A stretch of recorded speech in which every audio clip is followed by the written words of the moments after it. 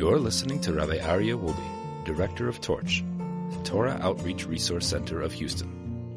This is the Jewish Inspiration Podcast. All right, welcome back, everybody, to the Jewish Inspiration Podcast. We are in middle of learning about the laws of proper speech. It is so important to ensure that every word that comes out of our mouth is appropriate. We shouldn't be talking about other people. We shouldn't be, because usually what happens when we talk about other people, we end up saying something that perhaps is compromising or negative about the other person. So there's an amazing piece of Talmud in Tractate Sotah 42a. Rabbi Yirmiyah bar Abba said, Arba kitos ein mikablos pnei shechina. There are 4 classes of sinners that do not merit to receive the divine presence. Who are those 4 categories of people? Kas leitzanim, those who are the class of scoffers. Kas chanofim, class of flatterers. Vikas shkorim, the class of liars.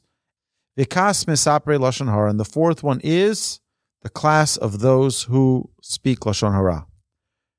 And Rabbi Yirmiyah now brings scriptural support for each of these. Now, we have to understand that anytime, just a reminder for those of you who are frequenting on our Thinking Talmudist podcast, what's the purpose of our class on Friday afternoons where we study Talmud?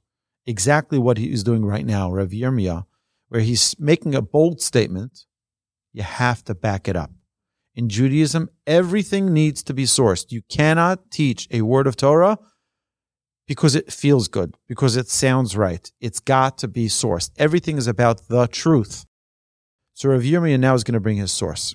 Kaslates and the class of scoffers do not merit to receive the divine presence, because it says in Hosea, he withdrew his hand from scoffers, referring to the Almighty. Mashach yado HaKadosh Baruch Hu mehiyos es lotzitzim.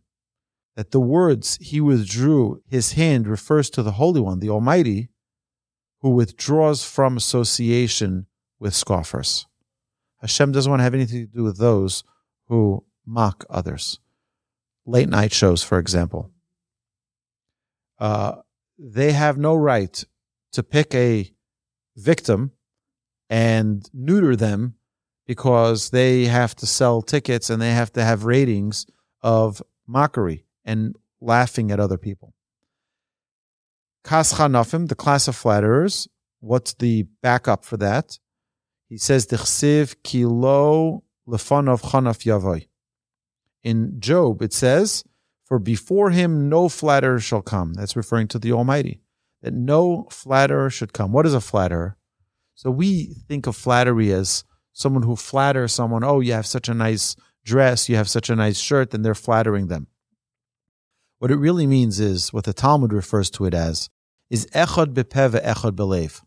Someone who really, in their heart, feels one way, but with their mouth, thinks another way.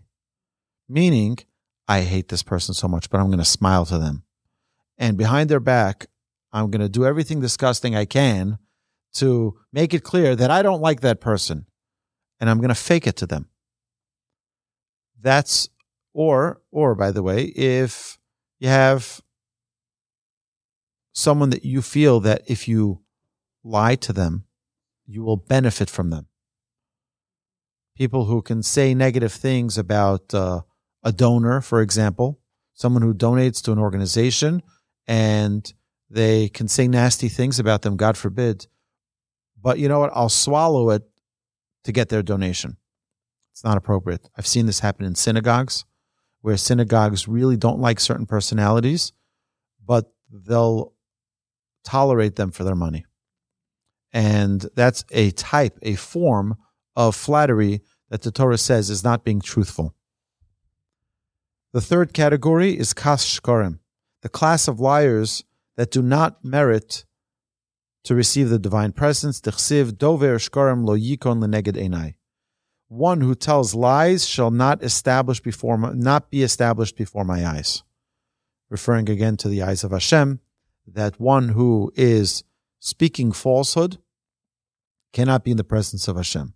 And then the final one, the one that relates to us here, is Kas Misapre Lashon Hara. The class of those who speak Lashon Hara does not merit to receive the divine presence, because it says in Psalms chapter 5, verse 5, for you are not a God who desires wickedness. Evil cannot abide with you. God doesn't want anything to do with someone who speaks slander, who talks negatively about other people.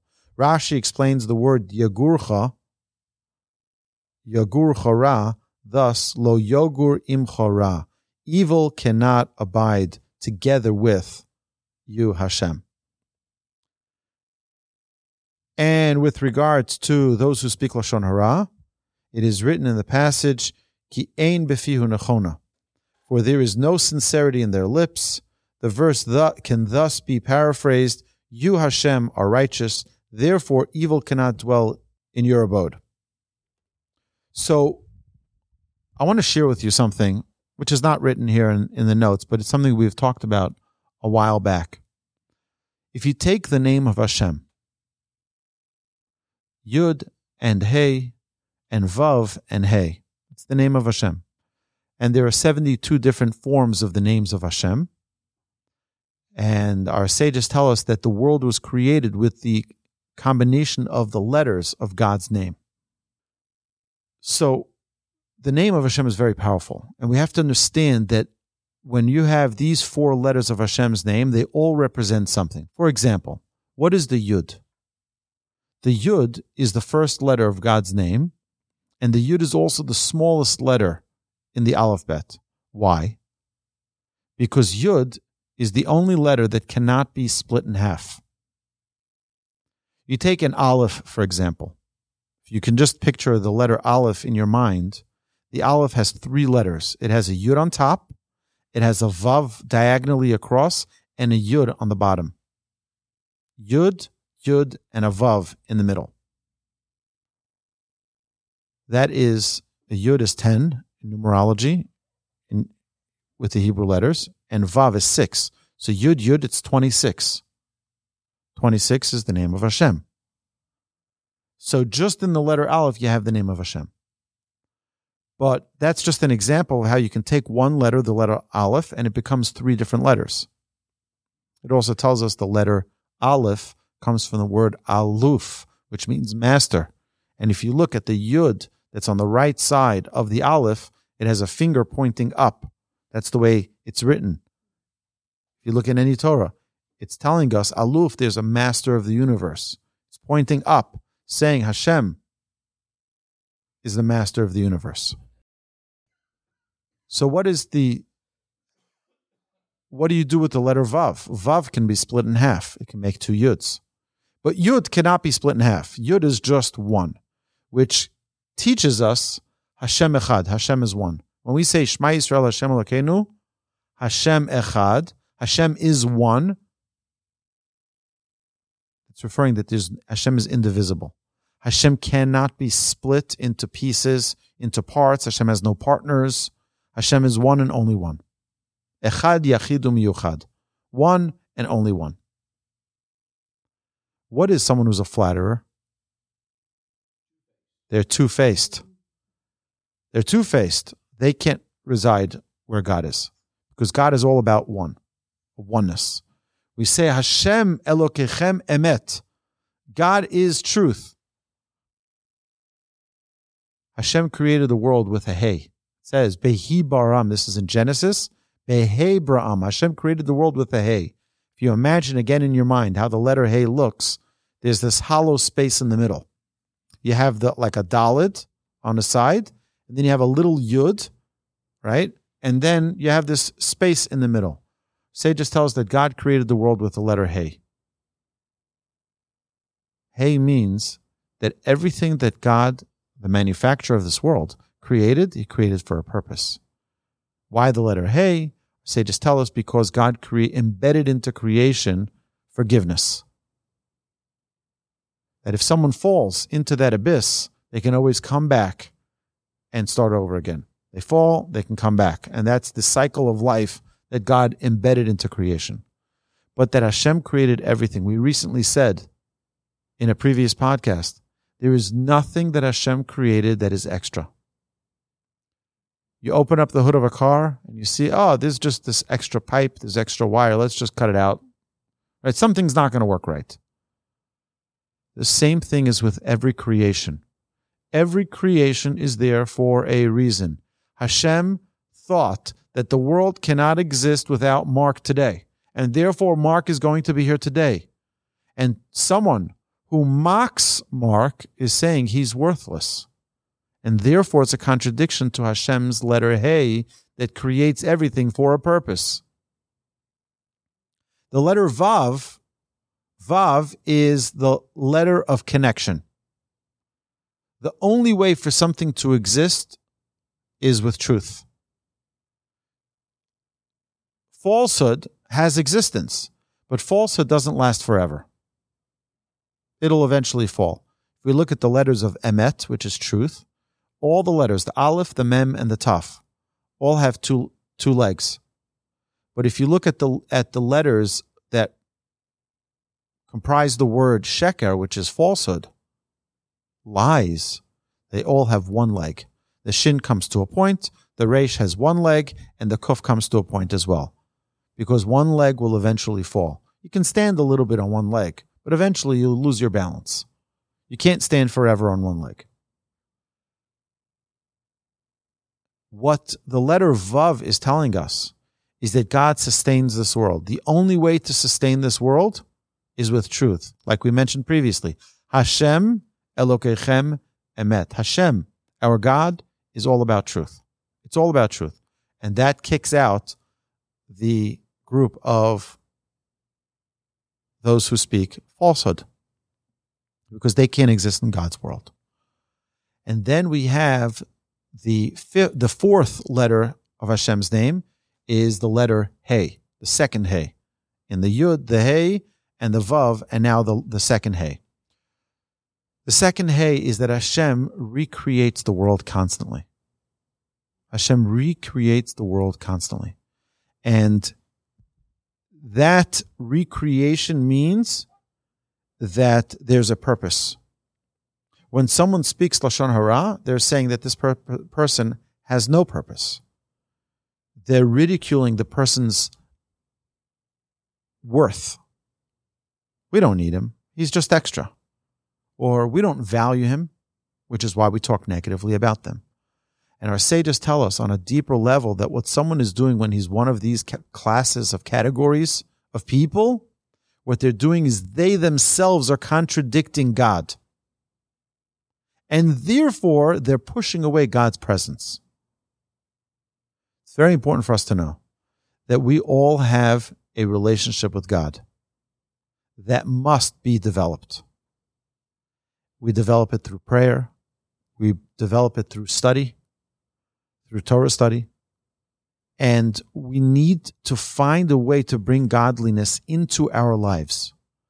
And when we do certain things, what we're doing is we're pushing God away. We mentioned this morning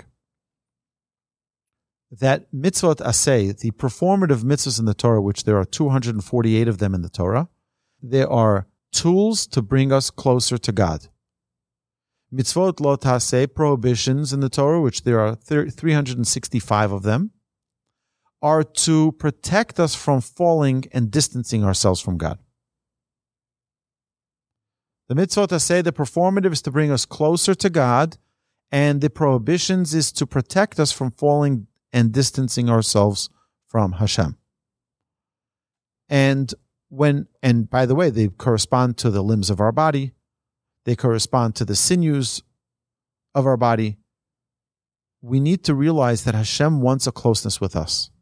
Hashem doesn't need our prayers. Hashem loves our prayers. Hashem doesn't need our mitzvahs. He loves our mitzvahs, because what Hashem wants more than anything is a relationship with His creations.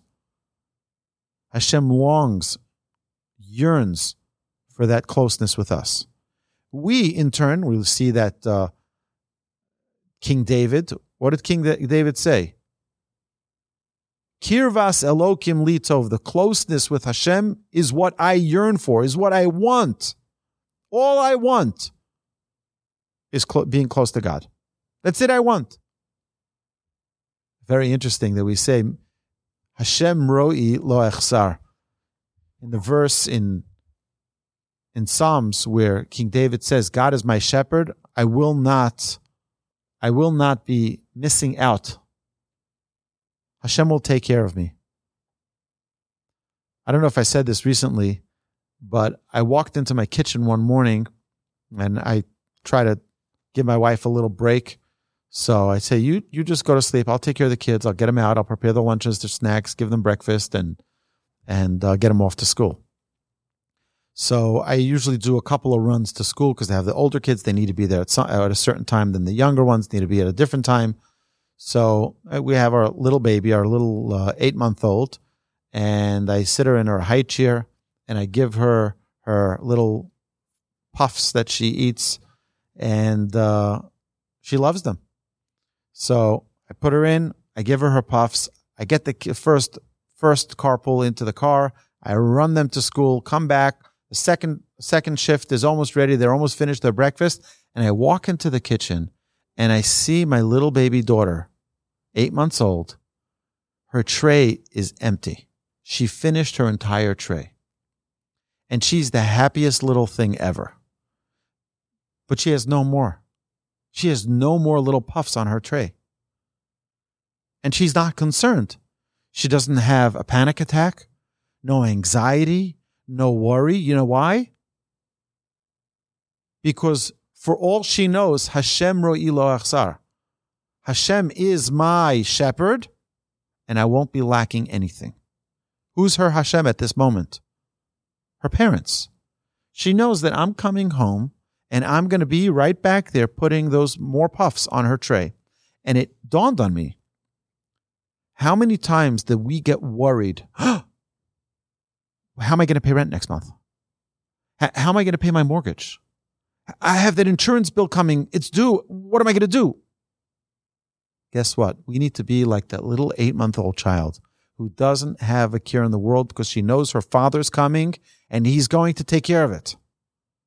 Hashem is our Father who's exactly the same position where he's going to take care of us. He's not in the same position because he's capable of doing anything in the world.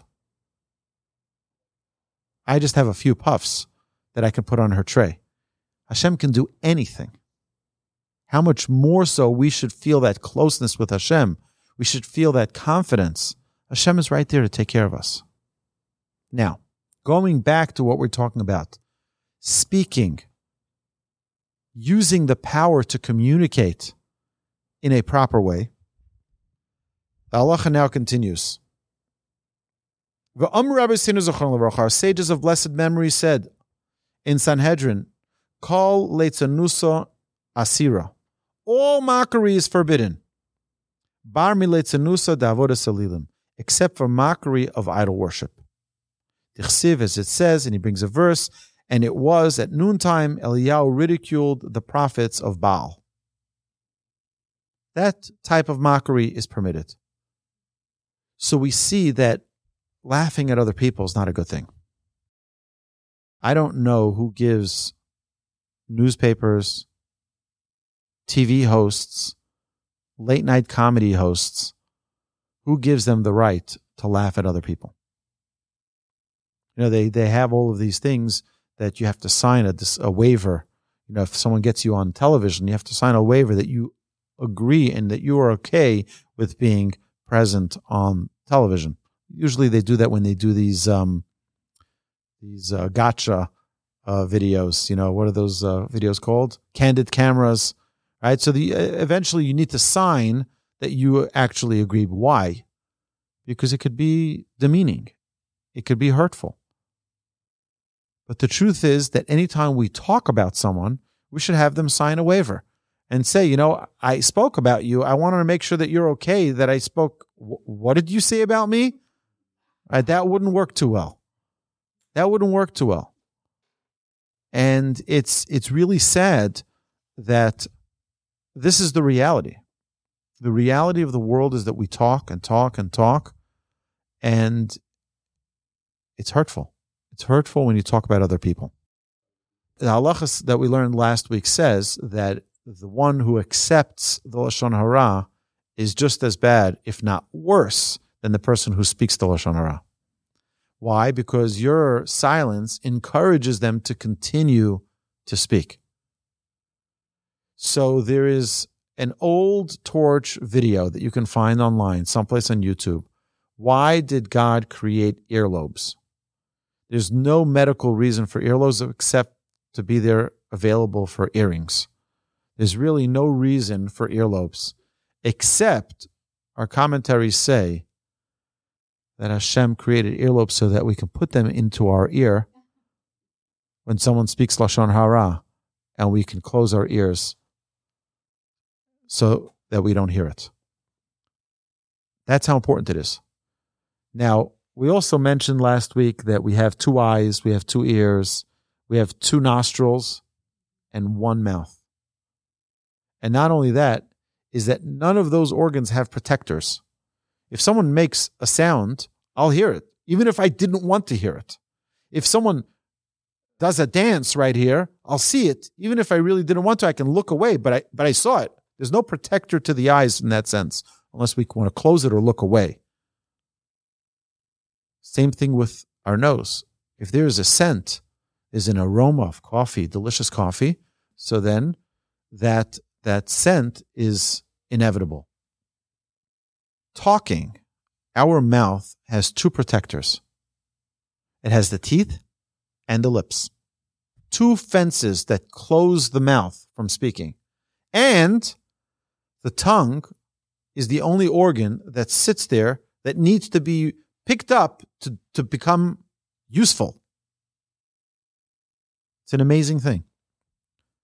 It's not a simple thing that we talk. We have extra protective measures, and we only have 1 mouth. We're supposed to talk half of what we listen. You can hear, listen, open your ears, 2 ears. We should be listening double what we speak. Okay. Now, hanoke mechavero, one who takes revenge of his fellow, over below sase, violates a negative commandment in the Torah. What is a negative commandment? We said, distances us from the Almighty. Shenamar, as the verse states, lo sikom, you shall not take revenge. This is in Leviticus 19:18. We learned this in our Parsha Review podcast. Those of you who are interested, you can go listen. It's in Parshas Kedoshim, I believe. You can find it on the interwebs. V'keitzad hi hanekima, what is taking revenge that the Torah forbids? Amar lechavero, one says to his friend, hashileni kardumcha, can you please lend me your axe? Amar lo, eini mashilcha. He says, I'm sorry, I'm not lending it to you. Lamachar haya chaver tzarich lishol. The next day, his fellow, the one who said no, comes to him and needs to borrow a different item from him. Amar lo chavero hashileni kardumcha. And he says to him, lend me your axe. Amar lo, eini mashilcha. Kamo sha'ata lo hishaltani kasha'alti mimcha. Just like you didn't lend it to me, I'm not lending it to you. Harezin nokem v'over belav. Such a person is someone who's taking revenge with his refusal to lend, and he has violated a negative commandment. That means you didn't do it to me, you didn't lend it to me, so I'm not going to lend it to you. Okay? Now there's another prohibition of the Torah, which is very interesting. Torah says you shouldn't have revenge, and it says lo titor, you should not bear a grudge. Allah is going to talk about it in a minute. You know what it means, Mark? Not to bear a grudge? So let me tell you. So I come to you and I say, Mark, can I borrow your car? You're like, no. Okay. The next day you come to me and you say, oh, Rabbi, can I borrow your car? I'm like, no, you didn't lend me your car yesterday. I'm not lending you my car today. That's revenge. You know what a grudge is?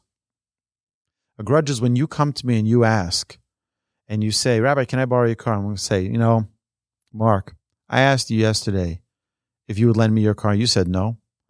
I'm not going to be like you. here, you can borrow my car because I'm not like you. That's holding a grudge. Torah says it's forbidden to do that. You know why? Because that hurts. You know what the Torah tells us about hurting another person? Don't do it. The Torah says don't hurt a fellow human being. Particularly not with your words. We mentioned last week, Lo sonu ish amisecha, you're not allowed to cause pain. You're not allowed to inflict pain upon another human being. Any type of pain. Ella, kishiyavolo lishol, rather, the proper way to respond when the second person comes to borrow an item, yitin v'lev sholem, give it wholeheartedly. V'lo yigmolo kasher gmolo, and don't treat him like he treated you.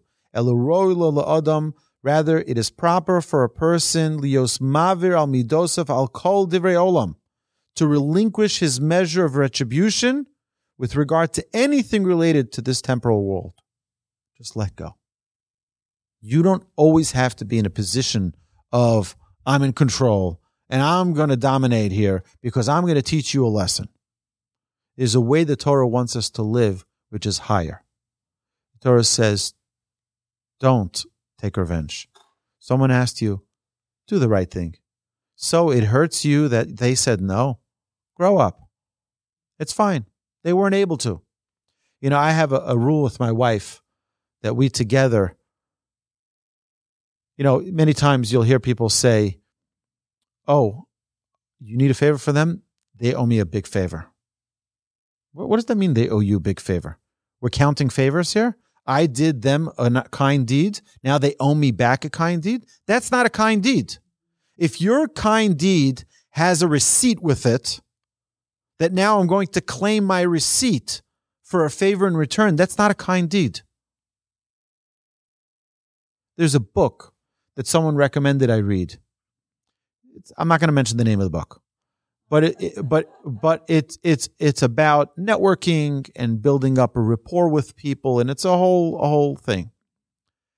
And I didn't like the book because everything about that book is you scratch my back, I'll scratch your back.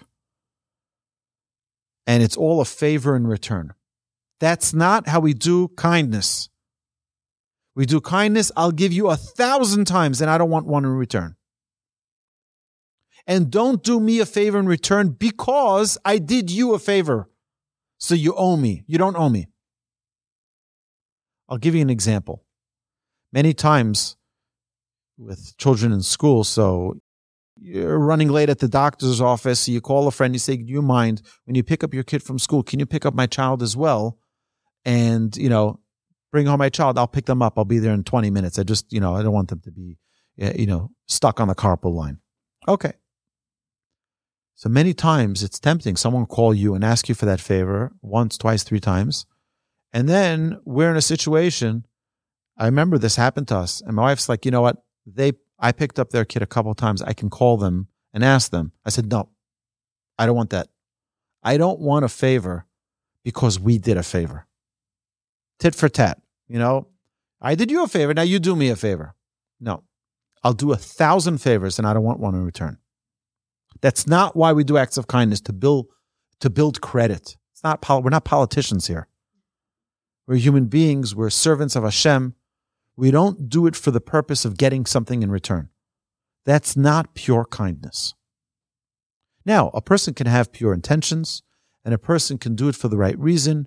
And if he needs a favor in return, needs a favor in return, but it's not because of that. It should not be linked. I threw out my receipts. It's 0-0. And I do you another favor and it's still 0-0. There's no score. You don't owe me anything in return. And I don't want you to do it because I did it for you. Yitain b'leiv shalom. With a wholeheartedness, a person should give it, even though this person may have harmed you or not given it to you when you wanted it. Plus, you never know what someone else is going through. You never know what someone is really experiencing. We think like, oh, what's the big deal?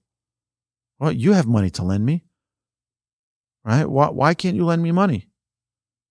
Oh, he just doesn't want, right? And people come up with this whole story. I've heard so many people. I'm a rabbi, so I hear all the stories. People come to me all the time with these big big theories of why this person wasn't helpful to them and why that person wasn't, and this and that. They have all these stories and all these theories. Maybe they just can't. There's a story in the Talmud that says that there was one of the great sages had a servant that worked for him for many years. And the servant was about to finish his career with this sage. And the servant says, okay, I'm about to go. It was right before Rosh Hashanah. And I'm going back to my family. Is it possible for you to maybe pay me for my services? So the sage says, I'm sorry, but I don't have any money. He says, okay, but what's about all of the fields? You have animals. I don't have them anymore. Guy's like, what? Right? That's what we would think, right? He says, what's about the fruits? You have so many fruits on the trees. You have so much. Don't have. He says, what's about linen, pillows, blankets? I can sell them. I can make the money. Don't have them anymore. What's about your animals? Nothing. So the guy goes on his way. The guy goes on his way. A few weeks later, the sage comes to this servant's house with chariots filled with goods. And he goes over to him and he says to him, when I told you that I didn't have any more money, what did you think? He says, well, we learned that we're supposed to judge favorably. So I figured you probably had invested it and you didn't have any liquid cash. You didn't have any more money. You didn't have any money to pay me. He says, that's right. He says, when I told you that I didn't have fields and I didn't have any more animals, he says, I figured you must have given him as a gift to the temple. He says, that's correct. That's exactly what happened. He says, and what happened when I said this and that? He gives another theory of positive judgment on this sage. And the sage said, indeed, everything you judged me favorably was actually true. He says, here's your money, and here's the reward for the positive judgment that you bestowed upon me. So I wanted to learn something from this. I had once an experience, I think I mentioned this a while back, a long time ago, when I was learning this exact topic of judging people favorably. You remember that story? So I was 15 years old, 16 years old. I was in yeshiva and we were learning this topic, judging every person favorably. I said, you know what, you got to just come up with a story, just like this guy came up with some Baba Maisa and that's it. This is my story and I'm sticking with it. So I was once in the synagogue on Friday night and they're singing Lecha Dodi and I was, standing over there on the side with my sitter on the shelf and walking back and forth and singing and humming with the congregation. And I come back to my spot where I had my sitter on the shelf and someone walked off with my sitter. Like, what? That's a little odd. So I pull out a chumash. It was packed. The shul was packed. I pull out a chumash so I can look over, review the parsha, preparing for the Parsha Review podcast back, 30 years earlier. And I put it down and I'm humming again with the congregation and we're singing Lecha Dodi. And I turn around for a second and my chumash is gone. And I'm like, what is going on over here? I see the guy who walked off with my sitter and the guy who walked off with my chumash. And I'm like, you know what? I'm just going to make up a story. Maybe the story is right. Maybe not. I'm just going to stick with it. I said, you know what? He's probably so confused. His wife just had a baby 2 minutes before Shabbos. He just got back. He's all over the place. He doesn't even know where he's at. And that's why he's just confused. And he took my sitter. Big deal. That's my story. And I'm sticking with it. Sure enough, after davening, the guy goes to the gabbai of the shul and he whispers something in his ear. And the gabbai gives a big bang on the bima. He says, Mazel Tov, Mazel Tov. Just before Shabbos, his wife had a baby boy, and tonight he'll be hosting a Shalom Zachar, which is the custom at the first Shabbos of a baby boy. You have a special party Friday night, and he's going to be hosting something in his house. And no wonder, he didn't know what day of the week it was. He didn't know where he was. He's just all over the place. And that's why So I learned from that story and many others since that you make up a story Hashem will succeed your way, that sometimes that story will actually be true. And you'll merit to see, you know what? Just put a positive spin. You never know. As crazy as it may be, I had this recently. I don't remember what the story was, but I had it. One of the students in this class called me and said, we spoke about judging people favorably and yada, yada, but, come on, give me a break. Let me tell you the story, and you tell me if it's possible to even judge this person favorably. I said, let's try. Let's try to figure it out together. He told me the story, and it was a difficult one. It wasn't a simple one. I said, but maybe there's something we don't know of the story. Maybe the reason he acted like that was because, and we threw out some weird scenario, and it turned out to be true. And we were shocked, in amazement, that the story we made up was actually true, as crazy as it could be. The idea here behind all of this is that nobody is really evil, and no one is wicked, and no one is intending to harm you. And if someone is doing something that seems to be so terrible, there needs to be another part of the story that you don't know. I know all of you here are the nicest people, the most incredible people, the most gracious, kind people. Would anybody be mean and nasty just for the sake of being mean and nasty? No. There must be something going on. Oh, his wife yelled at him. He's concerned about his whatever. He has something on his mind. You never know what could be. You never know what could be. It's therefore very, very important for us to always keep it on the forefront of our mind. Judge every person favorably. Now, why am I mentioning judging favorably when we're talking about Lashon Hara? Because the only reason we speak Lashon Hara is because we're thinking the worst. We're thinking the worst of someone. If we don't think the worst and we think the positive about every person, we'll have nothing negative to say. So Hashem should bless us that we should succeed in that mission. Amen. Ela roi lo la'adam liyos maver al midosav al kol divrei ha'olam. She'etzal ha'mevinim hakol divrei hevel v'havai. For to those who really understand this world, everything in this world is vanity and worthless. Ve'enon kadai linkom aleim, and it is not worthwhile taking advantage for it. V'chein Amar David HaMelech, and so said King David, may peace be upon him. In Psalms chapter 7, verse 5, it says, Im gamalti sholmi ra v'achalza. Let me be punished if I have ever repaid with evil those who treated me badly. I, who rescued my tormentors gratuitously. So we see that King David wasn't always treated nicely. He still never took revenge and never let evil temptation or desire get the best of him. Of course, we know that the Torah says that you're not allowed to curse another person. Now, the halacha number 8 over here says, Im tirtze lihinake me'oivecha.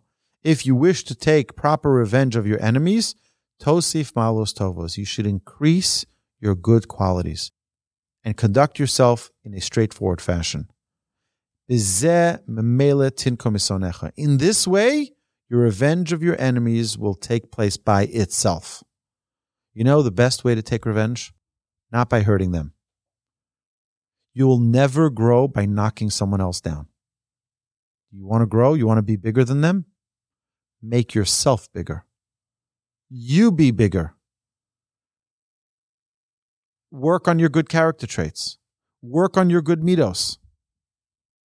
Kihu yitztar al midosecha, for your elevated qualities will cause your enemy distress. V'yisabel b'sham'o shimcha hatov, and he will mourn when he hears of your good reputation. V'yisabel b'sham'o shimcha hatov. Aval im tasamasa mechorim. However, if you take revenge by perpetrating ugly deeds, oz yismach sonacha al kloncha v'charpascha. Then your enemy will rejoice over your degradation and your disgrace, because now you're in the mud with him. You're slinging mud with him. V'hinu hu misnakem b'cha, and he is thus taking revenge upon you. So what we see here is that the only way to grow is not by knocking another person down. You want to grow? Be bigger, be better. Be different by being better. There are so many examples we can give of people who were cheated out of their business, were cheated out of their inheritance, who were cheated out of their jobs. And you can get into the mud and you can sling mud at them and you can call them names and you can go around town and say, you know, this person is this and this person is that. Or you can do something different. Close your mouth, put your head down, and just become the best person you can become. And then you know what they have on you? They have nothing on you. You just raise up your head and become greater. And that's what the halacha tells us to do. The halacha says if you're smart, you just become a better person. That is the greatest revenge you can possibly take. Because the idea at that point is that you don't really care about the revenge. You care about your own personal growth. And that's the key. And the final halacha says, Kol hanoter le'echad miYisrael, anyone who bears a grudge towards any Jew violates a negative commandment. As the Torah tells us, you should not bear a grudge against the members of your people. Ketzad hu hanetira, what is the bearing a grudge that the Torah forbade? Reuven she'amar leShimon. Reuven said to Shimon, Hashleini davar ploni, lend me such and such an item. V'lo ratza Shimon, and Shimon was not willing to lend. Liyamim ba Shimon lishol eze chefetz meReuven. Sometime later, Shimon comes to borrow an item from Reuven.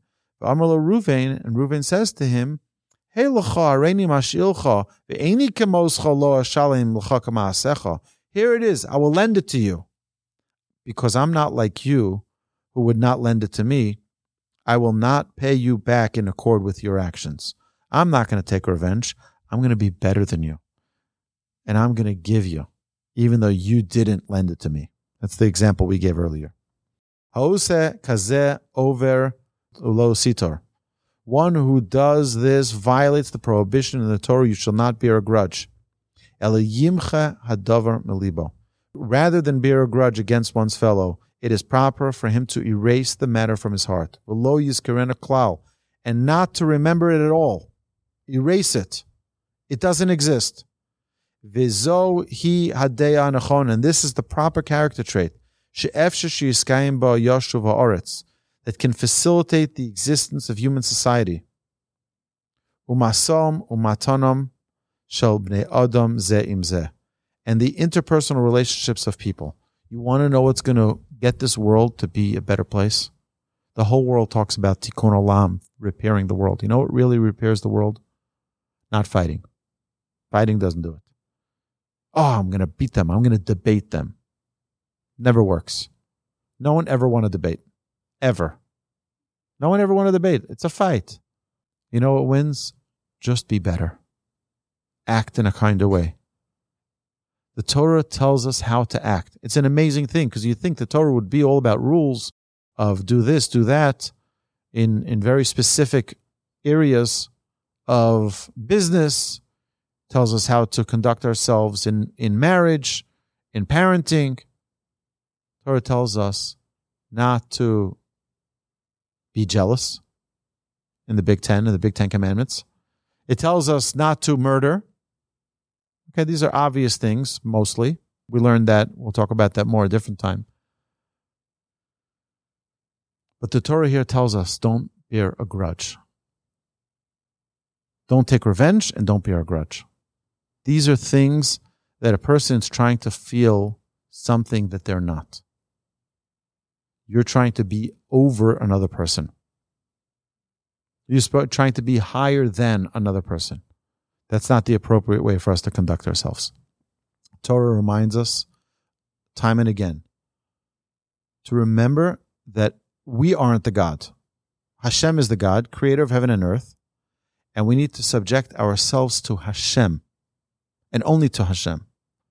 And any time we want to feel superior to another person, what we are in essence doing is saying, Hashem, you move aside. I need to step in now, and I need to play God here because I am in charge. It's a huge mistake. It's a huge mistake. That's why the Torah tells us, Lo sikom, v'lo sitor. Do not take revenge and do not bear a grudge, because these are things that will distance you from Hashem. Hashem and an arrogant person cannot reside in one place. Ani vehu einenu yecholim ladu b'makom echad. Hashem hates the arrogant. Someone who has the feeling of superiority over another person is arrogant. That's why they want to bear a grudge. That's why they want to take revenge. But if they feel, hey, Hashem, you gave me an opportunity to do a mitzvah, and they see it only like that, that's the most important thing. So there's a lot of tit for tat going on in the world today. There's a lot of, people trying to maneuver and get themselves into a position of superiority over other people. Sages tell us, the Torah tells us, don't go there. Just be gracious. Just be kind. Be God-fearing. Ani Hashem. The verse ends, Ani Hashem, I am Hashem, reminding us that Hashem knows, Hashem rewards. I want to tell you that when I was in my first nonprofit volunteering job, I was 17 years old. I was in the former Soviet Union. And my mentor at the time told me, and we were talking about it, it's a difficult job. You are up till 3, 4, 5 in the morning. You're back up at 6 o'clock in the morning. And you're working 24 hours a day, and you're running after people and running after doing this and doing that and trying to get everyone together. And you're in a different language. You're speaking in a different language, right? So that's itself a difficult enough task. And I once said to him, I said, does anybody say thank you? Does anybody? That's right, spasiba. So he says to me, bring me a siddur. I want to read you this that we say every Shabbos in our prayer. Right before Musaf, we say a very, very special prayer. We say, V'chol mi she'oskim mitzorchei tzibur be'emunah. And all who are involved in the needs of the community with integrity, may the Holy One, blessed is He, pay their reward and remove from them every affliction, heal their entire body and forgive their every iniquity, and send blessing and success to all their handiwork, along with all Israel, their brethren, and let us say, Amen. Okay? See, he says to me, I don't understand. This doesn't make any sense. He says, and all who are involved in the needs of the community with integrity, may Hashem repay them? What do you mean? The community should recognize. The community should see. We should have a plaque on the wall that says, oh, in honor of Lauren, who's such a great volunteer for his congregation. He's a member on the board, and he donates, and he's committed, and he's gives of his time. He says, why does it have to be Hashem? Why is Hashem the one who's going to pay the reward? He says, because only Hashem knows how much work you put in. Only Hashem knows the dedication, the commitment, the thought, the tears, the sweat that goes into your hard work. And Hashem pays it back. We don't need to do it for other people to recognize. There's only one being that we need to be concerned about, and that's the Almighty. Your neighbors are never going to realize, they're never going to appreciate everything you do. They are never going to acknowledge the extent of your greatness, of your volunteership, of your commitment and dedication for the community. People should recognize. People should acknowledge. What's the big deal? They can't say, thank you, Marion, for everything you've done. Guess what? Nobody knows the extent of your commitment except for Hashem. So when we're trying to be a little guy, trying to clamor for a little bit more recognition, I'm going to take revenge so that you know who's boss. What are we doing? We're being little people. We can be so great and so big. We can be so much closer to God. Be God-like. And realize that Hashem sees everything. And Hashem smiles. I recently had a very interesting situation. There was a program that my wife and I worked very, very hard to establish. And there were some changes that were needed in that program. And there were people who said they want to get involved in helping with that specific project. And I said, no problem. You have full autonomy to do whatever you need to do, but on one condition, that it stays under the same umbrella. Otherwise, you have full autonomy. It stays under the same umbrella. We can keep a unity. And sure enough, a couple months go by, and what's the agreement? Keep the unity, right? Yes, so that's not going to happen. They come and they say, thank you very much, but we decided we're going to take your project and we're going to make it our own now. We're going to do something else with it. Okay, so recently they had a celebration. That entity had a celebration. And my wife and I were there. And it's funny that many people came over to me and they said, we remember the hard work you put into it, to getting it started. Nobody here recognizes, nobody here acknowledges, but we do. And we appreciate it. Thank you. And I told my wife came to me, she says, how do you feel being here at this event? I said, I actually feel great. It's taken some time, but I feel great. I'll tell you why. I said, I feel great because our job is only for Hashem to be happy with what we do. I don't care about what people think. If Hashem is happy, then I know I did my job right. But if people don't recognize, so they don't recognize. Who cares? We're doing it for people. We're doing it for people to say, oh, Wolbe, good job. No, we're doing it so that Hashem says we come up to heaven. Hopefully he'll say, that entire project, all the good things that they've ever done is all because of you. Because you put in that hard work. Because you put in that effort. They robbed it from you. Great. Now you get it for free. Now it's interest free. You don't have to worry about it. You don't have to fundraise for it. You don't have to take care of anything. They're doing the work for you. Thank them. Support them. Because imagine if you come to heaven and they have this whole palace built. You're like, what's this palace? They're like, oh, that's the project you started that they stole from you? Yeah, that's all you. You get the credit for that. Imagine. I told my wife, I said, it maybe pinches a little bit. But you know what? Let's look at the big picture. The big picture is Hashem happy. And if Hashem is happy, we have nothing in the world to feel bad about. We have nothing in the world. So the neighbors don't acknowledge, big deal. No, nobody knows. Nobody knows all the hard work that, it's fine. Nobody needs to know. We don't do it for everybody else. We do it for the right reason. We do it for the right reason. We have nothing to worry about. So you had a question. It's a great question. How do I know if Hashem is happy with me? How do I know? So we have to communicate with Hashem and talk to Hashem. And look out for the kiss from Hashem. Hashem communicates with us all the time. And if you think he doesn't, you're not listening. I was in Israel and I had spent 10 days with my rabbi on a special exclusive trip. It was such a special week that we spent with him. And right when he started, he said, many people have this question of like, how do I know there's a God? I can't see him. He says, you can't see God? Who can't see God? God is everywhere. He's talking to you every single day. How can you not see God? God is everywhere. So we need to talk to God. And that's exactly the idea. We open up our prayer book every day and we talk to Hashem. I will tell you, just 2 weeks ago, I had a very intense conversation with God, where in my prayers, I was talking to Hashem and saying, Hashem, no, this is not, we got to talk about this, okay? And we're having this conversation, and I'm like, Hashem, you got to show me the light here. I'm dealing with an issue. I need you to show me a sign. And if I tell you that like a lightning bolt, Hashem showed me that sign. Hashem talks to us all the time. We have to make ourselves a vessel worthy of hearing that message. But Hashem talks to us and Hashem communicates. And you know what? You see success in the things that you do. That's Hashem smiling at you and saying, I like what you're doing.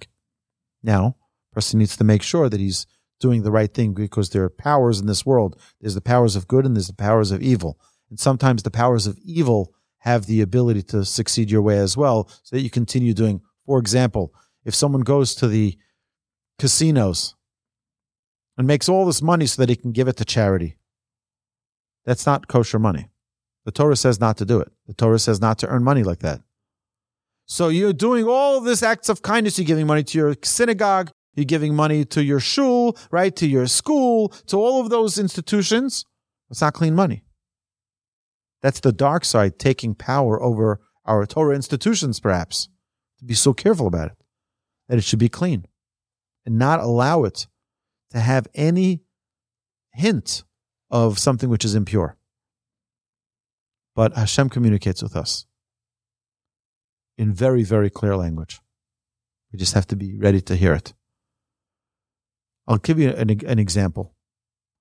My daughter and we used to drive to school. I used to teach in her school, and we used to drive every morning when I would take her to school, and being on time or not being on time was dependent on the lights. If the lights all turned green at the right time, we would make it on time for school. If not, we'd be a minute or two late. But then if you're late, it counts on your score, and it's okay. So I once said to her, why don't you daven? Talk to Hashem and ask him to give you the green lights. So she did, and every light turned green. Now, a person can say, well, no, that's just a coincidence. Well, if you want to live in a world of oblivion, that's fine. If you want to live in a world where Hashem is communicating with you, you can see the answers. Now, the answer is not always going to be a green light. Sometimes the answer is going to be a red light. But Hashem is still communicating. And He's communicating very clearly with us. We just have to be receptacles that are capable of absorbing those messages.